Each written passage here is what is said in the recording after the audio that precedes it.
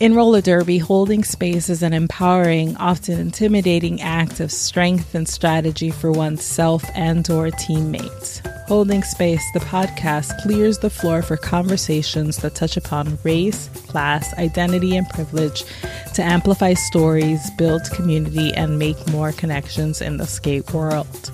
Expect lots of smart, dope skate people musing about life on and off 8 wheels and silliness. Can't forget the silliness that you never knew you needed and won't be able to live without.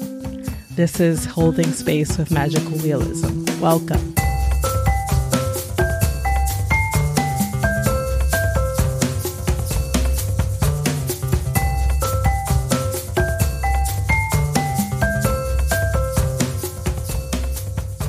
What's up, mi gente? Feels like forever ago since the last episode. In real time, it's been about 2 weeks. Since publishing L-Dubs' episode, I've been traveling around, mainly in Spain and Morocco, with brief stints in Iceland and London. It's not lost on me that I spent almost all of my vacationing traveling through some of the epicenters of colonialism in Spain, UK, and Morocco. This last one I learned about as I delved into Spain's history on the trip. As the NYC-born daughter of Colombian and Dominican immigrants to the US, spending time in Northern Africa, Southern Spain, and the UK felt like one prolonged episode of deja vu. In the faces I saw, foods, architecture, names, landscapes, and music, colonialism was the invisible hand shaping my trip. And as I reflect and wax poetic on movement, identity, and colonialism, not colonialism. Colonialism sounds really delicious, though. I can't help but think of a better episode to publish. My conversation with Jumpy McGee, co-founder of Team Indigenous Rising Roller Derby, and Tiggs, co-founder of Jewish Roller Derby. By forming teams around indigenous and ethno-religious affiliations rather than geographic or national borders, TIR and JRD are decolonizing roller derby team organization and recognition beyond those existing parameters, which are passed down, at least in part, from colonialism. In my estimation, these teams are at the forefront of decolonization at roller derby. They mention other individuals throughout the episode and in the MVP section that are also doing this very vital work. By their very existence in roller derby, the Indigenous Rising and Jewish roller derby teams claim space for just, inclusive, and expansive alternatives to traditional team formation. At Champs next month, these two teams will be taking the track for a monumental exhibition bout titled We Are Nation. We chatted all about it, as well as the importance of keeping history alive and present and working towards roller derby that lives up to its revolutionary moniker. Enjoy. For folks who are unfamiliar with Team Indigenous Rising and Jewish Roller Derby, do y'all want to kick us off with your team's origin stories? Yeah, totally. Tiggs, do you want to go first, or you want me to go first? Or you? Great. Awesome. I'll start. So I am April Fournier, aka Jumpy McGee, and I am one of the co-founders of Team Indigenous Roller Derby. We are just getting ready to be, 3 years old, maybe. So I was thinking back to kind of how everything had started, just because as we have all these events come up and you start to look forward to, oh my gosh, we're getting ready to close out another year and move into 2020, which is wild. You start to, I think, look back and kind of naturally take stock of where things have come, and just we're just tremendously excited and just amazed for how we've been embraced and supported in the roller derby community. So Team Indigenous started really as the brainchild of Melissa Mixweiger. And one of the reasons and things that she has shared with us that was so motivating for her to start that is just with all of the teams that she skated for, and she skated for some really high-level teams, Gotham City, BRDL, there just wasn't really representation for any Indigenous skaters around her. There was no one else that, looked like her or had, similar family histories or cultures. And there's just, this kind of sense of belonging when you're around, your people. And so that she was missing that in some of her skating experiences. And so had kind of long thought, gosh, wouldn't it be amazing to have a team of all Indigenous athletes go out and skate. And so I started roller derby in 2014. Yeah. And I was just getting ready to try out for Maine roller derby. And I happened to be watching some of the playoff of these high level teams. And I was watching a Gotham game and saw this skater that looked like she could be my sister. She had this, same body composition. So, she was built native, and if you're native, you know what that means. But, she just looked, she had this, beautiful brown skin and, dark hair and dark eyes and, this gorgeous face structure. And oh my gosh, she really looks like she could be my relative. I have to know more about her because she totally looked native. And so I went onto the Gotham Roller Derby page because, of course, they're Gotham, so they have all of that information out there. And it had this great bio of her, and I found out she was also Diné. So we're of the same tribe and nation, that she was on the East Coast right now, skating Gotham, but had previously been out west. And so I had reached out to her through Facebook and just said, I am just so blown away and excited to see someone that looks like me at such a high level. It just really motivates me to come and do roller derby because there's someone there that looks like me. And I live in Maine, which is, like the whitest state in the US. So there's not a lot of skaters that look like me as I was coming. And so because the roller derby community is so cool, where you can really have some of those personal connections with your idols, have, just that interaction. She messaged me back and I was just blown away, like, oh my gosh, this person, it's amazing, messaged me back to say good luck on your tryouts. And so over the next few years, she had a couple different times that she was coming to Maine to do different things, and we connected and were able to hang out when she came and just kind of talk about our shared experiences and histories and just really create a friendship. And, in doing that, talked a lot about, wouldn't it be amazing to be able to see a team of all Indigenous from many different nations, from, all over the world. We could just open it up. And it was still just kind of this, yeah, it would be really cool, but when would that happen? And so then we started talking a little bit more seriously about it as the next World Cup was getting ready to happen in the UK. And Mick had gone to the Roller Derby Nations Committee with our proposal to have an all-Indigenous team. And so there was certainly a little bit of pushback because with Team Indigenous, we are not one nation, we are not one country, quote unquote, that has borders that are defined by, blood or citizenship or any of those things that are traditionally used to define how you participate with different countries or World Cup. We challenged that construct that, because of the history of Indigenous peoples all over the globe, we can't define who belongs and who doesn't, because for many of these peoples, they have been displaced, they've been removed, they've been almost eradicated in some instances where there's only a handful of tribal members left. So there is no one to verify that they're a member of that nation, but that doesn't make them any less a member of that nation. And so after a lot of discussion and kind of back and forth, Team Indigenous was granted entry into World Cup. And so we're like, this is amazing. Awesome. Wait, now we have to get skaters. So then, we put out this call, and our first round of Team Indigenous roller derby was really a global call out. So it wasn't just Turtle Island. It wasn't just any of the other regions. It was really, we want to open this up to everybody because it's the very first time. And then afterward, our vision then, and continues to be our vision now, is for each of these Indigenous regions to have their own regional team. While we absolutely love our, South Pacific family members or our members down in Australia and New Zealand, we also recognize it's a tremendous expense to play the sport. It's a tremendous expense to travel for the sport. And so to be able to constantly go where one team is playing, it's not fair, it's not realistic. But it also gives that region a chance to build their own structure and their own government and their own way to tap into the community that they're local to and start to build those connections and education within those communities. And so that first team, we did have members from New Zealand, we had members from Latin America and South America,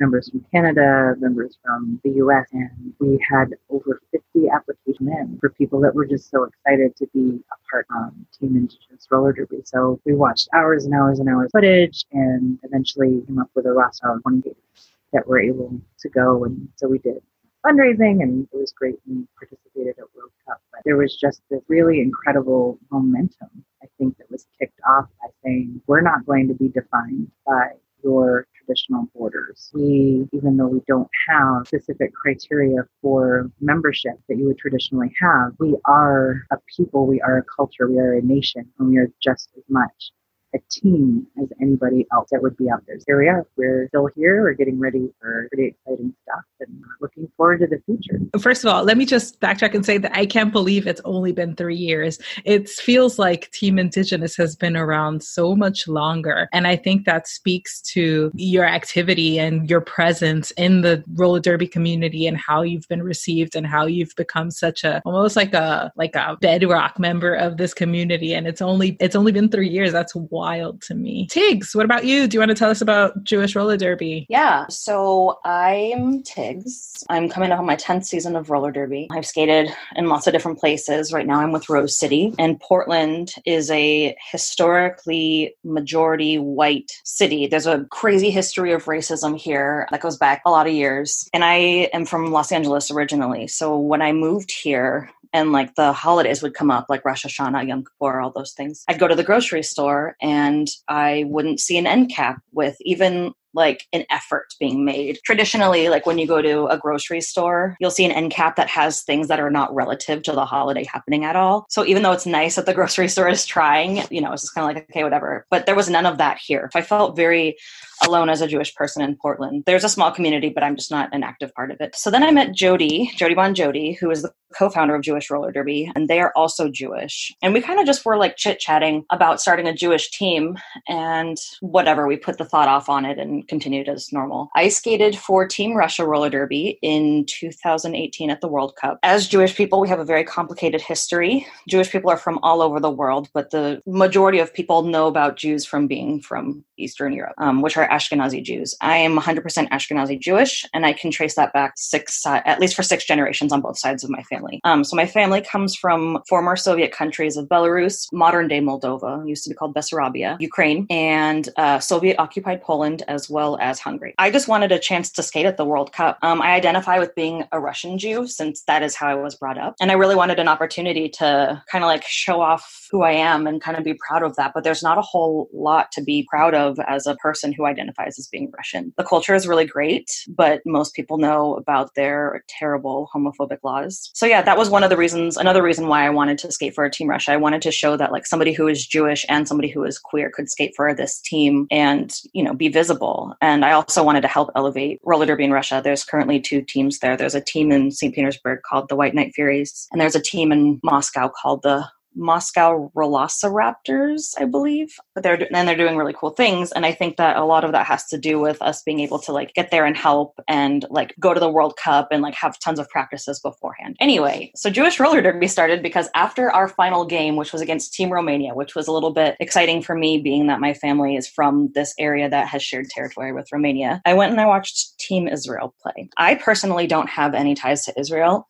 It's a Jewish state, and that's a complicated thing for Jewish person to, think about and consider, but I'm not personally tied to Israel. But while I was sitting there, I looked at the people who were skating and I looked around at the people who were sitting near me, and they looked like me. And I had never seen anybody who looked like me playing sports. There's Jewish people in arts, and there's Jewish people in music, and there's Jewish people in acting, but I've never really seen like a Jewish athlete, except for maybe Ali Reisman, who was an Olympic gymnast. But for me, as a person who's really struggled with their Jewish identity, just being surrounded by a bunch of people who looked like me and probably share like traditions and stories and foods and all those great things that come with sharing culture, I felt like I was missing out on that. I'd never went to like Jewish summer camp is a thing that a lot of kids go to when they're younger. I never went to that. I never had a bat mitzvah. There wasn't any interest in that at the time. And so I feel like I missed out a lot on those really Jewish traditions. So I got on my phone immediately and I messaged Jody and I was like, hey, let's pick back up on this conversation about Jewish roller derby. I think it's really important. I'm sitting here watching people who look like me and it feels really good. So we got to doing that and we officially announced Jewish roller derby last November. I can't believe it's already been a year. That's wild. Yeah, we announced it last November. And so basically what we did was put a call out for Jewish skaters. We didn't know what we were going to do with it. We just figured we would maybe play a game at RollerCon. Initially, the thought was, okay, we'll find 40 skaters and we'll play like a showcase game against each other. And we'll give the teams like cutesy, kitschy Hebrew names. And talking to Ivana, who organizes RollerCon, that wasn't an option. But I guess enough teams from other nations apply each year to skate. So that's how the Mini Nations tournament was formed. I emailed Ivana in like November as soon as we figured out that Jewish roller derby was going to be a thing. So we put the call out and we got like over 60 responses. And so that was a lot of footage viewing as well. And we ended up with a team of 18 or 19 skaters, which was really incredible to just like look at a list of people and like see people's names that are like similar to yours. You know, I mean, I don't have a traditionally Jewish name. Also, having a list of Jewish people is kind of a weird thing, but it was just like really neat to see this group coming together and these people who believed in this image of what this team should look like, who are wanting to be a part of it and be visible as a Jewish person in the world right now, where it's kind of, I don't want to say it's risky, but people feel a certain way about Jewish people. We're still experiencing anti-Semitism at an alarming rate. And so it can be a little bit scary to be a visibly Jewish person. So yeah, so we played a game at RollerCon and we played against Team Indigenous. And that was like probably my number one moment in my entire derby career. It was just like a really incredible emotional game. Like we both teams really knew how important having this game was, and you know, just two borderless nation teams playing against each other. And so to get back a little bit to the borderless nation aspect of Jewish roller derby, Jews come from all over the world. We're an ethno-religion, so we're not strictly just a religion. You have European Jews, you have Jews from Africa, there's a lot of Middle Eastern Jews. I'm not the resident expert on Jewish people, but typically you'd have the Ashkenazi Jews, Sephardic Jews, Mizrahi Jews, and then you'd have like Ethiopian Jews, Eritrean Jews. I don't believe that there's a lot of Jewish people who still live in Eritrea, but I believe that was like a major center for African Jewish life at one point. And so we wanted an opportunity to have all of these groups of Jews to come together and play on a team and be visible and show that it's not all about white European Jews and that Jews come from everywhere. And really, eventually, we'd like to be international in the same way that Team Indigenous is and be able to have teams in Australia. We've been contacted by somebody from Australia and teams from, you know, just all over the place, because it's not possible for me and Jody to get to every continent where there are Jewish people who want to play on this team. But it is my hope that one day we can make that happen and it'll be really awesome. And so how did the We Are Nation game that you all are playing at Champs in Montreal come about? Jumpy contacted us about it, so I'll let Jumpy speak to that. But I just want to say, Jumpy, when you contacted us, Jody and I were like, oh my God! That's amazing. It evolved in a kind of, I would say, odd way. Not really odd, but just kind of in a funny way. So I have been really for like the last year and a half doing some consulting work with WFTDA around the revision of the Code of Conduct, talking about land acknowledgement statements, and just looking at some of the internal policies that we have with WFTDA. And so as part of that, I had been in contact and working with Susie Slam, who's the tournament manager for WFTDA, and just talking about creating for all leagues as well as all tournament locations, really a guideline around land acknowledgement, or not, Jumpy helping to write all of them. But I think when you ask, an Indigenous person to do all of that work for other people, that kind of miss the point of doing the land acknowledgement in the first place. So we wanted to create really more of a guidance document to give to leagues that are hosting tournaments and leagues that are just, they want to take on this practice of what it means to have a land acknowledgement and the work that the location and the community should be doing to learn about the history of the Indigenous people and the land that they are currently occupying, and who are the tribes currently still residing there. If they are, what are some of the community resources that the location can elevate and help spread awareness around or help support by having these events. And then really the key piece is that, education piece. Like, yes, it's important to acknowledge the past history, and I don't like the word reconciliation because I don't think you can't ever make it whole. You can't ever go back and change what happened. But I do like the idea of moving forward and creating, a shared future together. And so I think part of that is you have to be able to teach the real history of what happened. And I think that's something that we absolutely can do at our event. So Susie and I had been working on that, and she was thinking, gosh, wouldn't it be, because we had started talking about how we were just getting ready to go to RollerCon to do the Nations tournament at RollerCon that we got planned. And so she was really excited about that. I was really excited about that. She said, gosh, wouldn't it be really fun if we could do some sort of an exhibition game. I was like, exhibition game? What do you mean? Talk to me more about this exhibition game. She said, well, and I can't promise anything, but what would be kind of neat if we could have you guys maybe play at one of the playoffs or champs. And immediately, like, my heart like starts racing, like, oh my gosh, that is like the biggest stage in roller derby to be able to claim state, for this team. And so we were kind of spitballing like, oh, well, what teams, would we have go against you? And said, we're going to be in Canada, so maybe it could be Team Canada. And it's like, Susie, I mean, what about Jewish roller derby? They're the other borderless nation team that is really like us. And gosh, wouldn't it be absolutely incredible to have us both take the track for this, giant event? And gosh, what kind of a message could that send? And I think we both like just squeed for probably a good couple of minutes and like had goosebumps and couldn't breathe. And they're like, okay. We, calm down. We got to like talk to everybody first and make sure this is a possibility. And so, she had to reach out and get the clearance through the different channels of WFTDA. And I, of course, reached out to Tig and JBJ and said, hey, guys, I have this thing that we can't really tell anybody about yet because it might not happen, but there's a pretty good chance it's going to happen. And would you want to do this? And then like cross my fingers, close my eyes, and cross my say yes. And I think, I don't know, if I went back in Gmail, I could probably find it. And it was maybe, I don't know, like 90 seconds later, they emailed back, yes. So that's kind of how the whole game came about, that we were going to do this thing. And then it was, oh gosh, now we need to think about the logistics of it. What are we going to call it? How are we going to market this? How are we going to communicate about it? Which, the amazing thing was, this was like, Tiggs, was it right before or after RollerCon that we talked about it? I think we actually had our first meeting over the phone at RollerCon. Yes, you're right. It was like before you got there. It was like day one, right? The check-in day. So usually people check in early on Tuesday. I know that we probably went there early to check in. So yeah. Yes, and we had not ever really met each other in person, and so I hunted them down. I think really, really neat thing that came about, this planning and kind of this shared vision, if you will, is it feels like we have always known each other, and like we have always been friends, and there is this just really deep trust that we have of each other because I think of our shared histories. They're different shared histories, but there are more similarities than not. And that just made this whole experience like, hey, we're all in this together. And it's so cool that we're all in this together. I think each of us knows that each of us has our best interests at heart. And so I fully trust Jumpy or Jody to make a decision just as they would trust me to make a decision.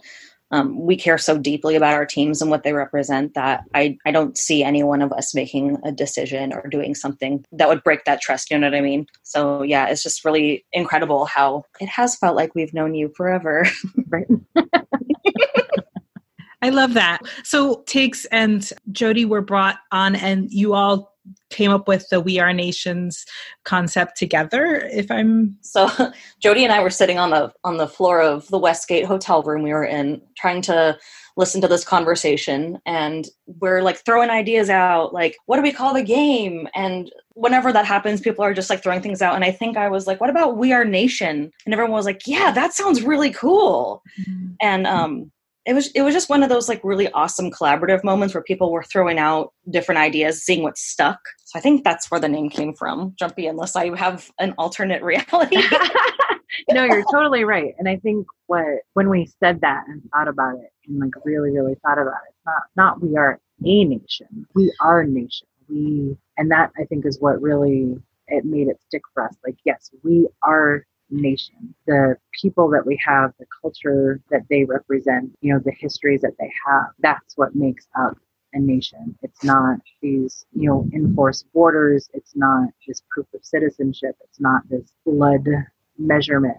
These people define what it means to be a nation. And that's why it was so important for us to be like, yes, that is what we're going to call it. We are borderless nations. We are nations. So when Jody and I submitted to the Roller Derby Nations Committee to play at the next Roller Derby World Cup, we were immediately told no reason why. And Jody was like, no, I'm not going to take no for an answer.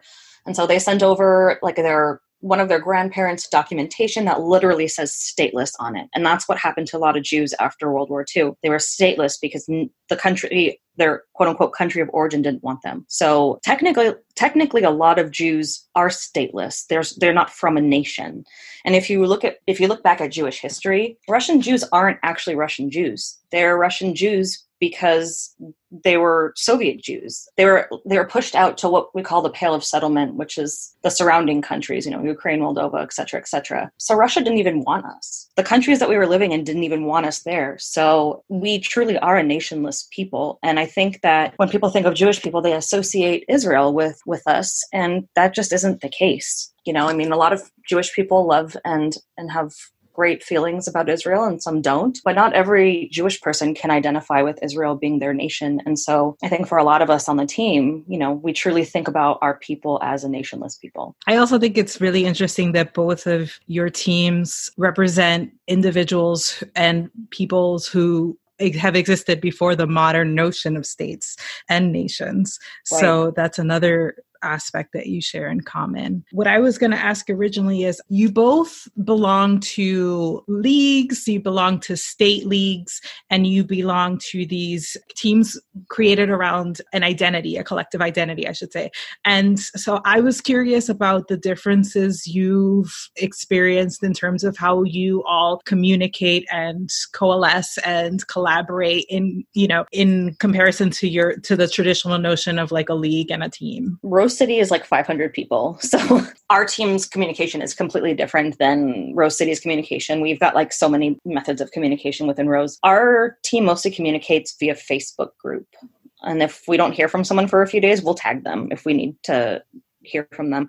And it's generally not an issue, a lot of the time I feel like when I'm conversing with my JRD teammates, I'm talking to like my cousin. And Jody is my fourth cousin, by the way. But that can be true of most European Jewish people because of endogamy. And Ashkenazi Jews come from like this bottleneck many, many years ago, and we all descend from the same 310 people. A lot of us really are related. So it's just like, I really think of it as I'm trying to communicate with my actual family members. And sometimes I might get annoyed at the lack of response, but that's no different than any other roller derby conversation, right? I don't know.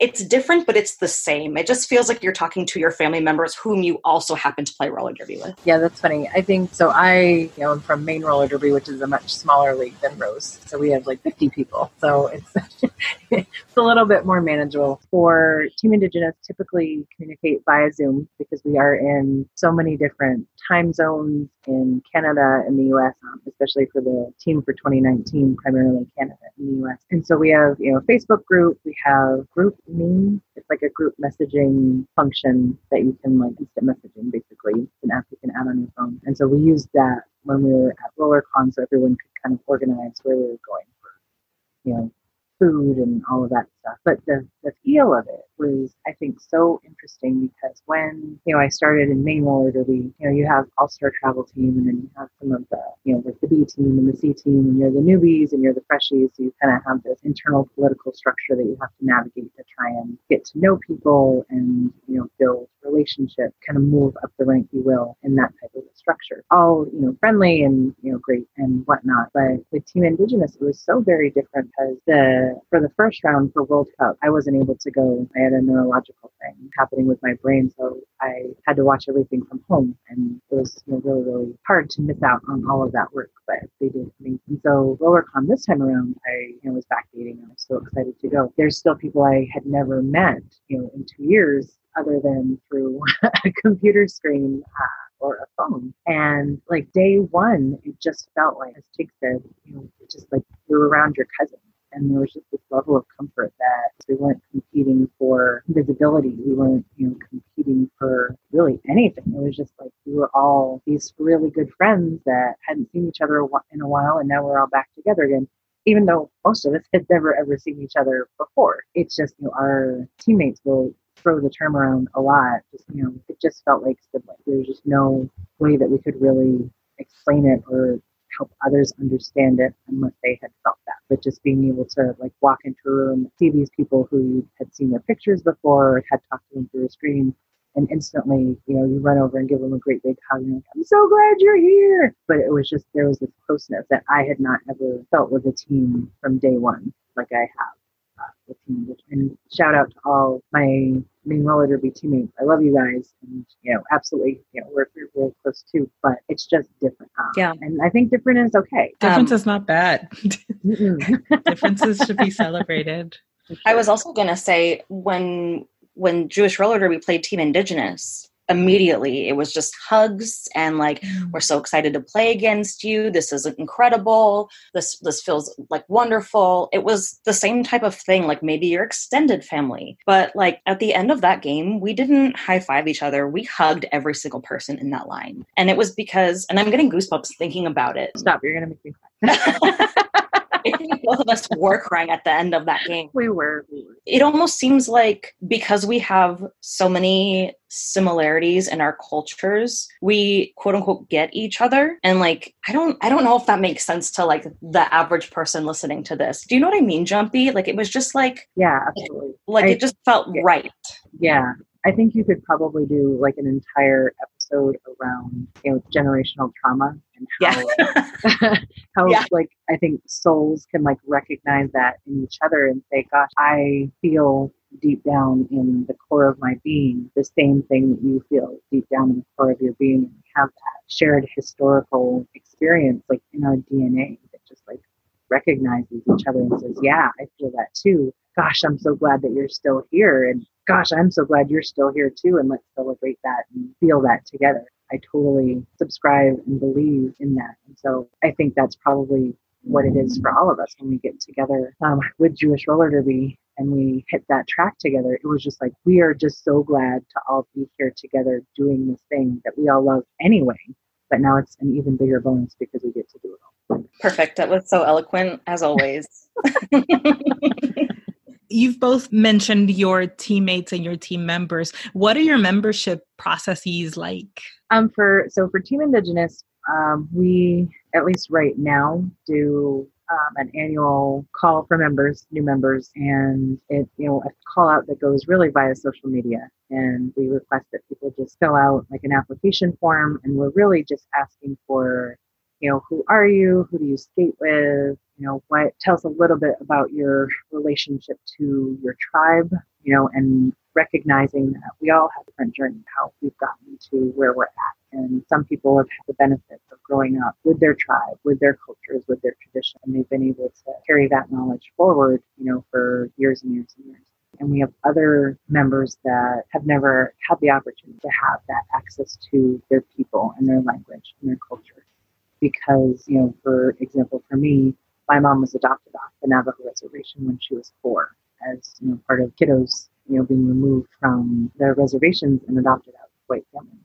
And so she grew up in Southern California, away from her tribe with white parents who were very supportive. Of course, they loved her, but they didn't know her language. They didn't have those generations of culture to pass along to her. And so as she became a mom and had me and my sister, she also couldn't pass along, the language and the cultures and the traditions. And so we've been able to do that learning together, really, as I've been an adult, because I want to pass those things on to my children. So it's so important for me to learn those. So when we have our membership form, it's not a, hey, give me your, tribal census number, or tell me your blood quantum, or you have to be super deep rooted into activism or education with your tribe. Those aren't our qualifiers. It is, tell us why it's important for you to be a part of this, and tell us, what do you know about your history, and whatever that's okay. And then we ask that they also send some footage so we can see, because we also want people to be safe. So it's really important because we know, some of the games we are playing are at a high level and very competitive. So we also want to make sure that people are going to be safe. And so we look at footage, and then from that make a decision of, for RollerCon, we were actually able to have a team of 30 and have 20 on the roster for the game. And we have had the great fortune to have that many people that are interested and able to travel. So it's, I guess a good problem to have, to say, I'm so sorry, friend, I can't roster you, but to have so many people that are still, and so we have alts that are still traveling to champs, that are still willing to do turn coaching or bench managing or running the merch booth or helping to answer questions or just helping to be a support person there because they believe in this team so much. Our hope is, now for 2020, as we get ready to close out this year, doing the same thing and continuing to grow this team so that we can can really continue our mission about raising awareness, increasing education, and just creating more opportunities for our skaters to get out. Yeah, so JRD's process is pretty similar. So last November, we put the call out. We just have a Google form, and we don't ask about people's Judaism directly. We ask people why they want to be a part of Jewish roller derby. One of the things that we were asking was, what is your Hebrew name? Because when Jewish children are born, they're often given a Hebrew name. But if you're not from a religious family, then you're probably not going to be given a Hebrew name. And that's fine. Some people just put in that box, I don't have one. But we get some really remarkable responses about why people want to be on the team. And that is, I think, what makes it harder, because Jody and I have decided that we would put somebody on the team who maybe wasn't the best skater, but had, like a deep connection to Judaism for one reason or another, or maybe they're trying to get back to their roots, or they have like a really special connection. Like, for example, we have a skater this year whose great grandfather was Jewish in Poland, and he converted so that he could marry his sweetheart because she wouldn't marry a Jewish man. And so for me, I thought about that story and like how important it would be for that person to be on the team. Like, what a great way to reconnect with your ancestry and your history. Like, that's who you are. And, we were talking about generational trauma earlier. Even if you weren't raised Jewish, you still have that in your DNA. And I think it's important to be around people who can understand that and have the similar experiences, because you might end up talking about something and then somebody else chimes in and you're like, oh, okay, well, that's why I feel this way. It's important to have those experiences. So for We Are Nation, the way we decided to do it this year, like we're going to have it again. I don't know. That's not up to me. But for this particular event, we decided that we would allow our RollerCon roster to skate. And we have a couple of people who are actually skating in champs. So we knew right away those two people would be out for champs. And then we have somebody who does lineups for one of the teams that's going to champs. So that person would be out. So we did another form and did a call out for skaters. And we specified we would need at least 6 to 8 skaters. And so again, we had to do the footage viewing. And so we filled those spots. And I think just the way that we've decided to work on it for now is any events that come up, we'll be able to pull from that pool of about 30 skaters. If you can travel, great. If you can't travel, we'll have you on the track with us next time, kind of deal. And I think that is probably the best way to go about it. I'm guessing that if we do eventually get acceptance into the Roller Derby World Cup, we'd probably put out. Yes, we will. We're actually working on changing the definition for what constitutes as a nation with the Nations Committee, and Jumpy's been helping with that too, and that's been really incredible. Sorry, tangent. But when we do get chartered for the World Cup, we might do another tryout and see who applies then and who can travel, and we'll encourage people from other countries to apply. The World Cup is sometimes a once-in-a-lifetime experience for some people. And I think that, if there's a skater in, I don't know, Japan that's Jewish, they'll make the trek because it's meaningful, So yeah, a lot of the stuff that we do is modeled after what Team Indigenous is doing. For Jewish Roller Derby, Team Indigenous and the Black Roller Derby Network are our biggest inspirations. Shout out to the Black Roller Derby Network. Whoop, whoop. Jumpy just did hands in the air. I didn't just say that. We also have a Jewish Roller Derby social network that we post in before we post anything externally. So we give people the opportunity to sign up and be one of the first few people to sign up if we do have any events or need any things like that. Y'all were just touching on a bunch of like different sort of avenues that I wanted to head down. But since you mentioned the Black Roller Derby Network and the issues that came up at ECDX with the racial jerseys and the color, I know that, Jumpy, you've been involved in how that's been addressed on the WFDDA side. I wanted to ask you, with that hat on as the WFDDA person, I mean, personally, obviously, and you can speak for your own sentiments, but I wanted to know for both of you, how was it received in your teams too, and perceived by Team Indigenous and Jewish Roller Derby, since you both all really made mention that representation and visibility were very key parts of your teams' starts. Yeah, that's a great question.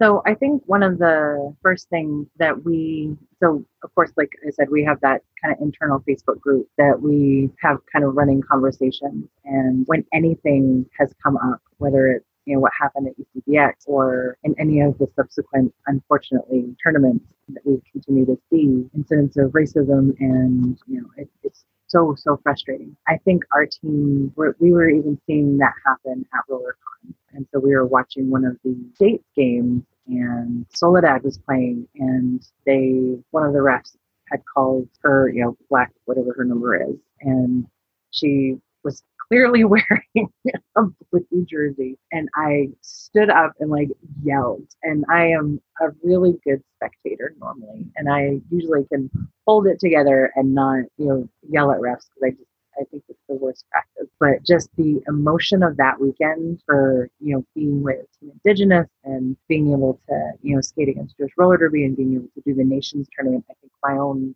internal activist brain was like really just elevated. And I was just like, oh gosh, bring it down, Jumpy, bring it down. But after the game, I actually went up and talked to the head ref and said, I just have to let you know that I was spectating for this last game and I heard this and, he corrected himself, but still it shouldn't happen. He's like, I really, really appreciate you coming over and sharing that, which blew my mind. I figured he was going to be not really nice about it.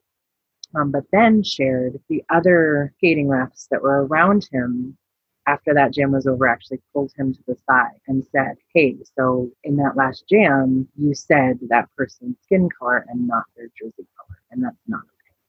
Which I was also very glad to hear that, at least in that instant, community members are starting to hold each other accountable, which I think the only way we are going to see change happen globally within the derby community is if those who are in those privileged positions start holding each other accountable. So I can be a spectator and scream from the side, but that may not be as effective or cause as much change as the person who's holding that same position, skating right next to them. And I feel like that is just really kind of a broad statement that could be applied to, any of the subsequent conversations. And so, for TI, one of the things that we're really just trying to work on is when we see incidents like that happen, going to those in charge, like we had heard over this last weekend at Seattle, just some of the announcing gaffes that came up, really just going back to those in charge, the WFTDA tournament team and their media team, and saying, guys, what is happening? I get it. And I think one of the really great things that we see on the WFTDA side is they do have their talent management arm that is really working to hold announcers accountable and the on-air talent accountable for when they do slip up. And so there were a few on-air apologies, and I know that there will be some additional work around education and what you're saying matters. So it's really important to, if you're going to be a color commentator, not just try and fill up the face with empty words, but make them be important words that are relevant to the conversation. So I think we also recognize that we're all human too. And so we do have that part of us that will trip up every so often, but it should be every so often. And say, if I'm going to be this person who's the voice of this tournament that is televised and broadcast internationally, I need to really prepare for that. And I need to be very deliberate with my words. And if I feel like I'm going to be nervous and just I think sometimes when we get nervous, we just start talking and not really talking in a good conscious stream. But I think sometimes when that happens for people, they start to just kind of pull things out of the air to fill up that dead space. And that, I think, for me, is when I witness the most problematic statements come out, is when it's just trying to fill up that empty space. So I think the more that WFTDA can do help their talent and on-air talent find resources for, broadcasting and public speaking and cultural education and awareness. I think if you have all those components that go into supporting these people who are doing this job, I think you'll start to see that change. But I think the biggest piece is that accountability and being able to say, yes, this happened. We're going to hold you accountable for what you said, instead of it just being, well, yeah, they didn't mean it. There really is a shift in now seeing that there's a little bit more accountability.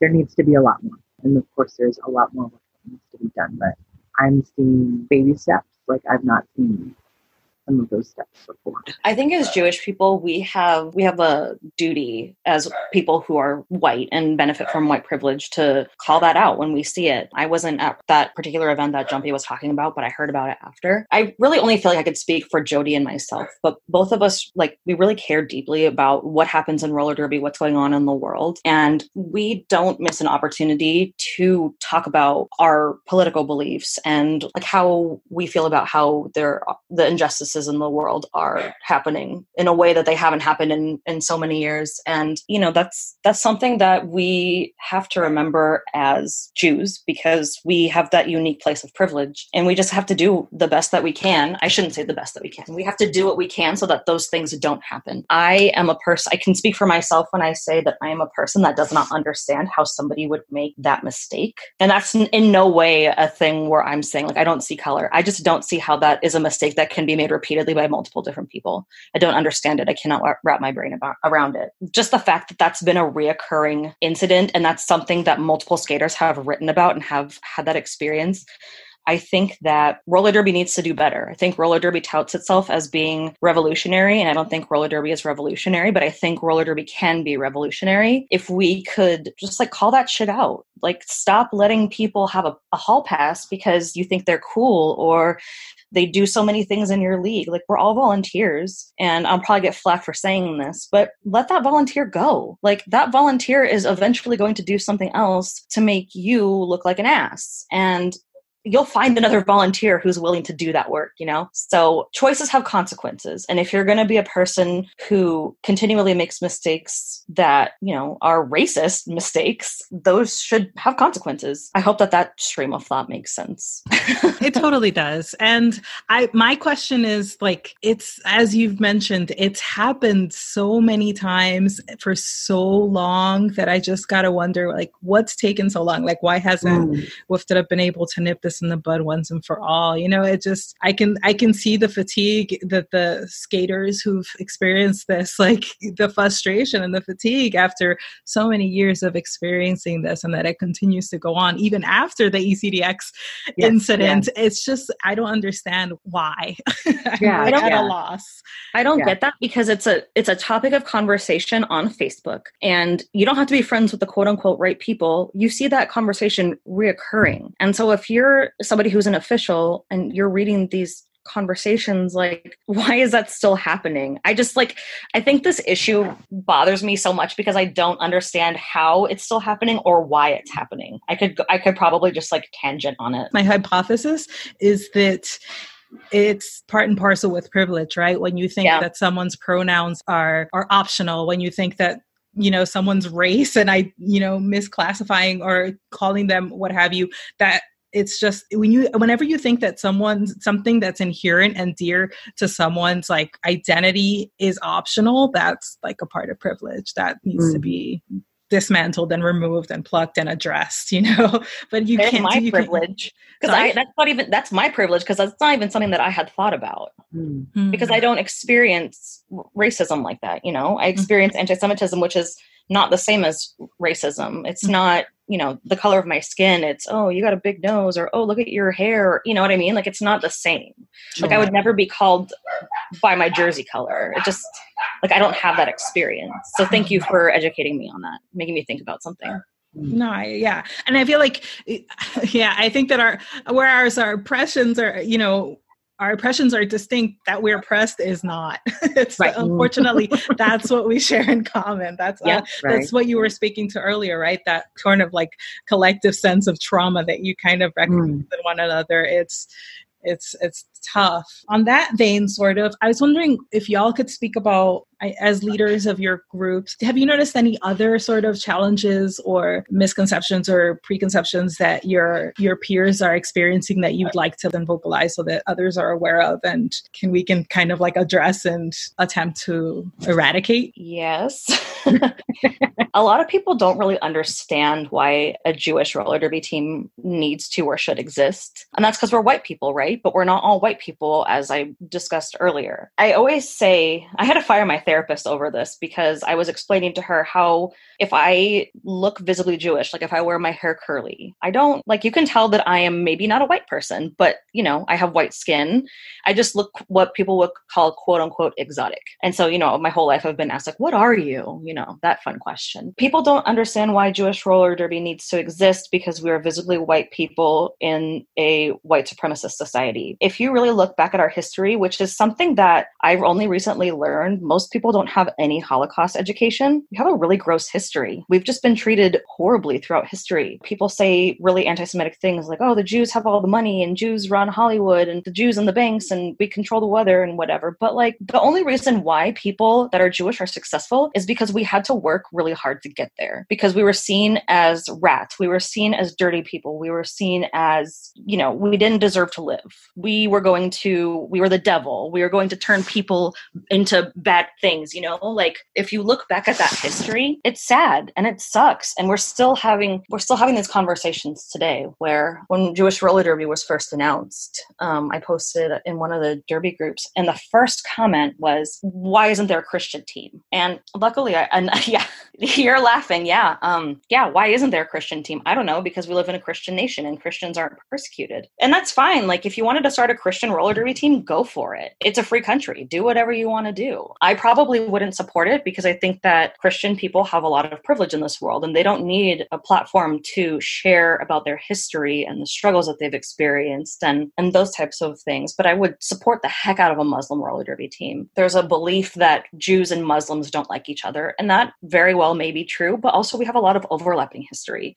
We have overlapping lands. And so I would visibly support that team because I know not firsthand what it feels like to be a Muslim and experience those like microaggressions and outright racism that those people experience, but I know what it feels like to have things taken away from you and to be labeled as a certain type of person. Or I think that we have a unique opportunity right now where people are listening and we can talk to people about Jews and why and Jewish history and like Holocaust education. And there's people who didn't know that there's a difference between concentration camps and extermination camps. Like that's like Holocaust 101, And we're in a time where our generation will be the last people on earth who will have lived in the same time as a Holocaust survivor. And that's scary because if they're not alive, who's going to keep their stories alive? Who's going to keep their memory alive? And we have a saying when somebody passes in the Jewish culture or religion, may their memory be a blessing. And I feel extremely privileged to live in the time that some of these people are still living because I get to hear their stories. And whether or not they're great stories or they have a happy ending,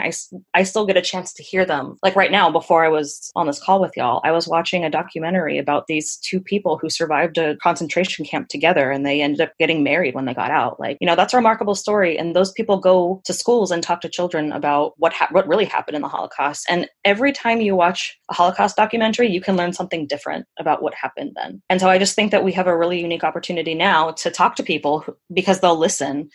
And roller derby is quote unquote woke. So, like I can talk to people about like why saying Jews have all the money is a bad thing and they'll be receptive toward it. Whereas maybe a couple years ago, if I would have had that conversation with somebody, they would have been like, no, it's not. And that did happen. And I had to remove those people from my Facebook friends list because they just were not receptive to learning. And so, yeah, that's why we need a Jewish roller derby team.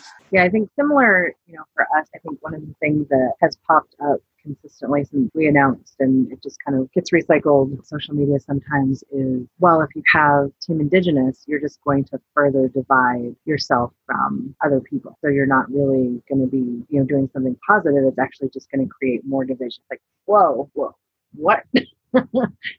But there's also, comments that come up like, especially because we have, such a diverse team, those skaters don't even look Indigenous. They just look like a bunch of white girls, not recognizing that there, are Indigenous skaters all over the globe. And if we're all from different regions, it kind of stands to reason that we're all probably going to look a little bit different too. And, some of us have, like my dad is French and Irish, and my mom is Diné. So I'm a mix of Diné, French, and Irish. So I, a little bit different than someone whose both parents might be Diné. So I think that's one of the things that we constantly battle is just validating that we are who we say we are. Just because we don't look like these people's preconceptions, similar, like what Tiggs was saying, we might not look like a traditional Indigenous person or a traditional Native American. So that makes us less valid, I guess, in some people's minds, which is really, really frustrating. And I think, even some of the really awful comments we see around, wait, there are still Indigenous people? There are still Native Americans? Wait, what?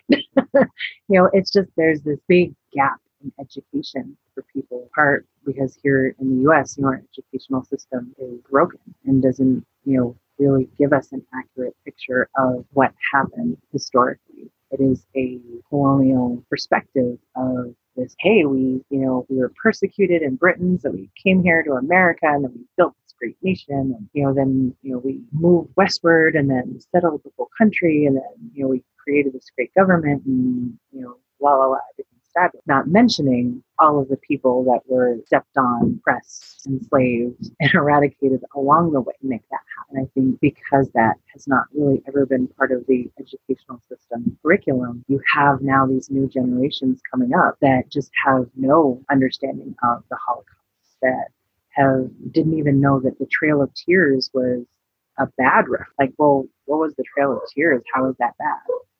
Like, wow, we really need to do some work. And within the roller derby community, it's great to have this platform to start to create education. And I think, the next moves, for our team Indigenous, and I would imagine, and I would speak for JRD, but probably similar, is continuing that education in our own communities, because we are, widely dispersed, in our team. So for Team Indigenous, I'm in Maine, we have people who are, California and Arizona and Texas and the Midwest and Canada that all have different local histories for, Indigenous tribes, but also national histories for what's happened in the Indigenous tribe. I think one of the things that I am trying to work on here in Maine is, for the Wabanaki Confederacy, which are the traditional Indigenous people from Maine, one of the state laws is that there is supposed to be Wabanaki curriculum included K through 12. So there's supposed to be some sort of education about the local people in every grade level in public school. There are no checks and balances in place to make sure that this is happening. And when the Department of Education has started to do some investigation, they're discovering, gosh, this is not happening on a statewide basis. So if they're not teaching that in a state law, what are the other things that aren't being taught? And this is just one state out of 50 states, and that doesn't include Canada. And so I think the thing I want us to be able to tell the larger community is, you don't have to wait for someone to invite you. You don't have to wait and ask permission. Take your space. You claim your space. You tell people, I am here. I am real. I'm going to really try and educate you and make you listen, but I'm not going. And we want to grow this awareness and this message so that it's really something that our team members can take into their own communities and do that activism and that advocacy and that education and teach others how to do that as well, so that it's not just a Team Indigenous is doing this one thing, or Jewish roller derby is doing this one thing. If we are really truly seeing a revolution within this sport. And yeah, it started with roller derby, but it spilled over into communities, and it spilled over into other sports, and now it's spilled over into political arenas. We have this great opportunity. I think that's rad. And I think that there's this misconception that sports is apolitical, and it totally is not. It's nothing human that humans are involved in is ever apolitical. Mm-hmm. The personal is political, right? Of course. And just, I was also struck by, I think that part of the disconnect that occurs is that people seem to not realize that a lot less time has elapsed than they think. Thank you both for reminding people and making that part of your work to connect and to be visible and show people that not only are you here currently, but you're also here to remind people of your stories and your histories, and history is present. History is a flat circle, honestly, I think. The Holocaust only happened, I think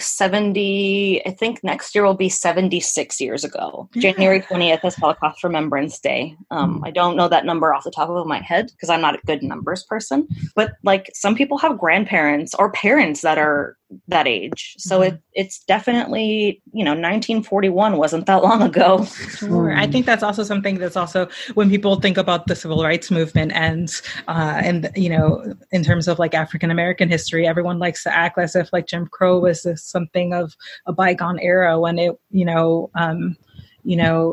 was it, I forget, I forget her name, but the first student who integrated our schools is like in her 50s. Like it's not that long ago at all. Yeah, I think if you think even like if you are talking kind of in the political arena, even voting rights, here in the States for Native Americans, not fully guaranteed by all states as late as the early 80s. So that's like, we're talking like 40 years ago, not all Native Americans, who are the first people of the land, didn't have the right to vote, which is just, it's mind-blowing. So again, to your point, we kind of think of this as, it's old history, it's like, it's not that old. And it really isn't. We're kind of, in a scary place as a nation with, we have in power. We're starting to see some of these patterns start to repeat themselves in the way that marginalized people are starting to be treated.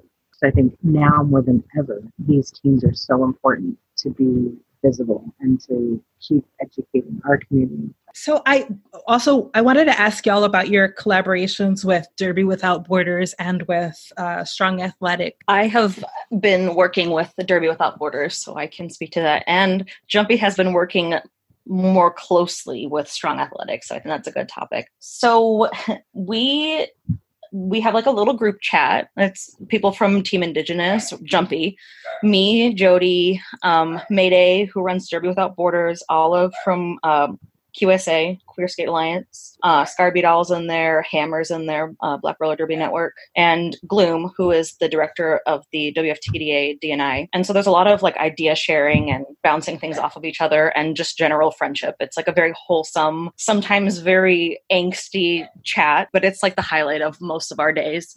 Therapeutic. Yes. Talking to people who get it. So anyway, my dealings with Derby Without Borders came from mostly that conversation. I think most of us met this summer at RollerCon. RollerCon was like really like socially minded for like our group here, which is really cool. But I was doing social media for Mayday for a little bit. I think that just Derby Without Borders, the mission of Derby Without Borders is something that Jewish roller derby can kind of relate to, in the sense that we're from all over.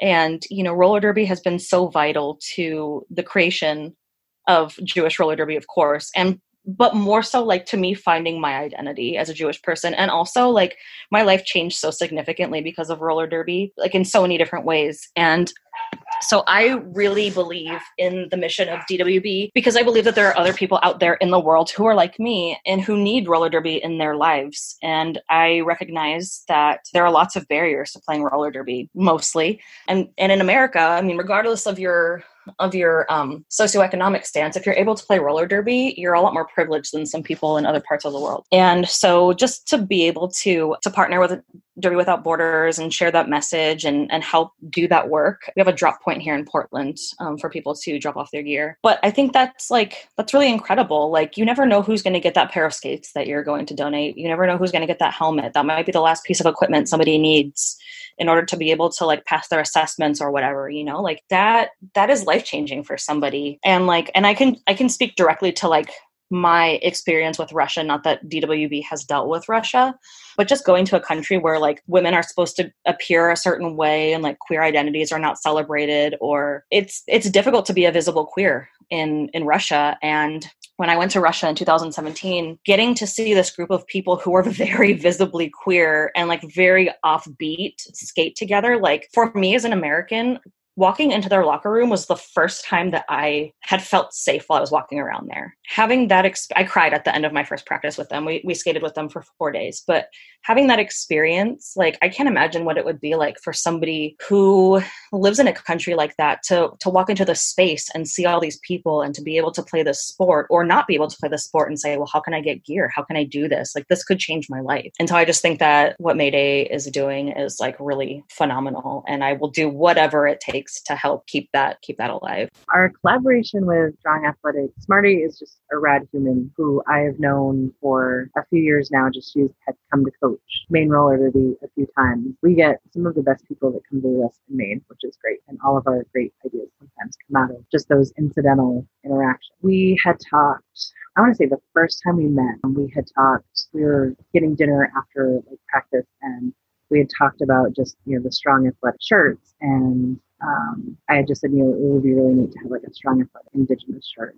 And so she had mentioned, actually, there's another group that kind of does something similar. And I was able to find the shirts, Strong, Resilient, Indigenous, which, kind of looks similar, but really just love everything that Strong Athletic just stands for. Just really saying, we are all rad humans, and, being able to wear words on our body that really represent, help us feel powerful and help us feel like we can claim some of those identities is so, so important. And just being proud of the things that we are. And I think that is kind of everything that Strong Athletic embodies. And I think what really resonated for me was, my youngest son has autism. And so he's 11, and he has a twin sister who plays every sport, and she's bananas and just such an amazing kiddo. And he is also such an amazing kiddo in very different ways. And the only thing he does, for sports, is he does swim. It's therapeutic for him. His motor coordination is hilarious, and he can't really get a lot of the strokes down, but he just really, really loves it. And so I had talked to him about getting, a shirt that said Strong Athletic Kid. And he was just like, I'm not an athlete, so I'm like a swimmer. And I was like, no, but that's the great thing about being an athlete. And that was one of the things that Strong Athletic has just really been talking about, is it doesn't matter what anyone else says. If you feel that you're an athlete, you're an athlete. And so I said, Asher, you are an athlete. You swim, and that is what you do, and that is your sport, and you're an athlete. And just the, like, his whole mindset about himself and his appreciation for doing what he does totally changed. And that was just amazing. But that just made me continue to think, like, there's some way I really want to work with Strong Athletic to do something, with Team Indigenous eventually. And I, at the time, wasn't really sure what that was. So then kind of fast forward to us talking about fundraising, because, we had RollerCon, and now we had this game in Montreal coming up, and there's not a whole lot of months, just like a 4-month span between RollerCon and Montreal. And so we know roller derby is expensive, travel is expensive, and we have some skaters that are coming from the left side of the country all the way to Montreal on the right side of the country. And then, the plane tickets are not inexpensive, and taking time off work is difficult. So we really wanted to make sure we had a strong fundraiser. And so we kind of talked about, well, people obviously want merch, because both teams brought merch, I think, to RollerCon, and it was in, very high demand. And so I think it was important to us to find a partner that could see our vision and would respect what we wanted to put forward as these two teams.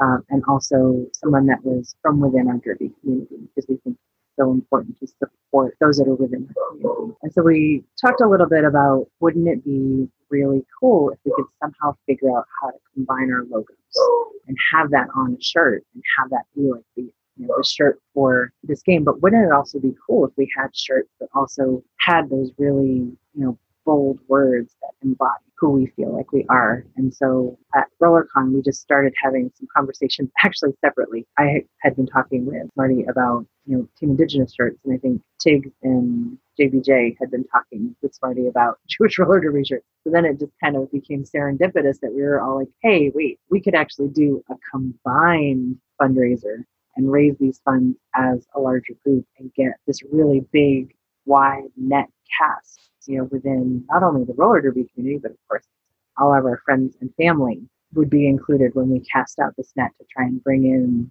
this money to help both these teams get to Montreal. And so, Smarty has been an incredible partner and really good about keeping us on track, because I think sometimes we get, like, what about this? What about this? But also really respectful of our vision and what we're putting out. And so is great about checking in, what are the words that you want the website when we talk about this combined fundraiser, and what are the explanations you want to give for why your teams are doing the things that they're doing, and, helping us really maximize this fundraiser by trying to get some additional, social media strategy, thinking about how we can, keep increasing our numbers so that we're bringing in more money to get our teams to Montreal. So I think it has been a really positive partnership. I love our shirts. I'm really excited to get mine in the mail and to bring them to Champ so that people can buy them on site and rock them for a game. But yeah, it's been a great partnership. I just want to say that the opportunity to wear a shirt that says strong, athletic Jewish person on it. I mean, there's more words than that, but like I have like such a complicated relationship with my Jewish identity, and like just the fact that like I get the opportunity to wear that and like I'm proud to wear that is like so huge. Like I might cry when I see other people wearing them at Champs. Same. And I think the words on the word shirts for everybody listening, if you haven't seen them, if you want one, go get one. But we had 2 shirts created that had the words. So one is Jewish and strong and athletic and outspoken and driven and determined. And the other one is Indigenous and strong and athletic and outspoken and driven and determined. And what amazing, strong, powerful word to be able to wear when you have that identity. I'm just so excited to be able to, one, wear it, but also see other people wear that and really into that. And also to see our combined logo shirt, which I just am absolutely in love with and can't wait to wear that one too. It's so cool. It's such a cool shirt. For folks who don't know, the background circle is part of the Jewish roller derby logo. It's it represents the 12 tribes of Israel. And then of course the girl on the front of the shirt is part of the Team Indigenous logo, which is such a beautiful logo. I love it so much.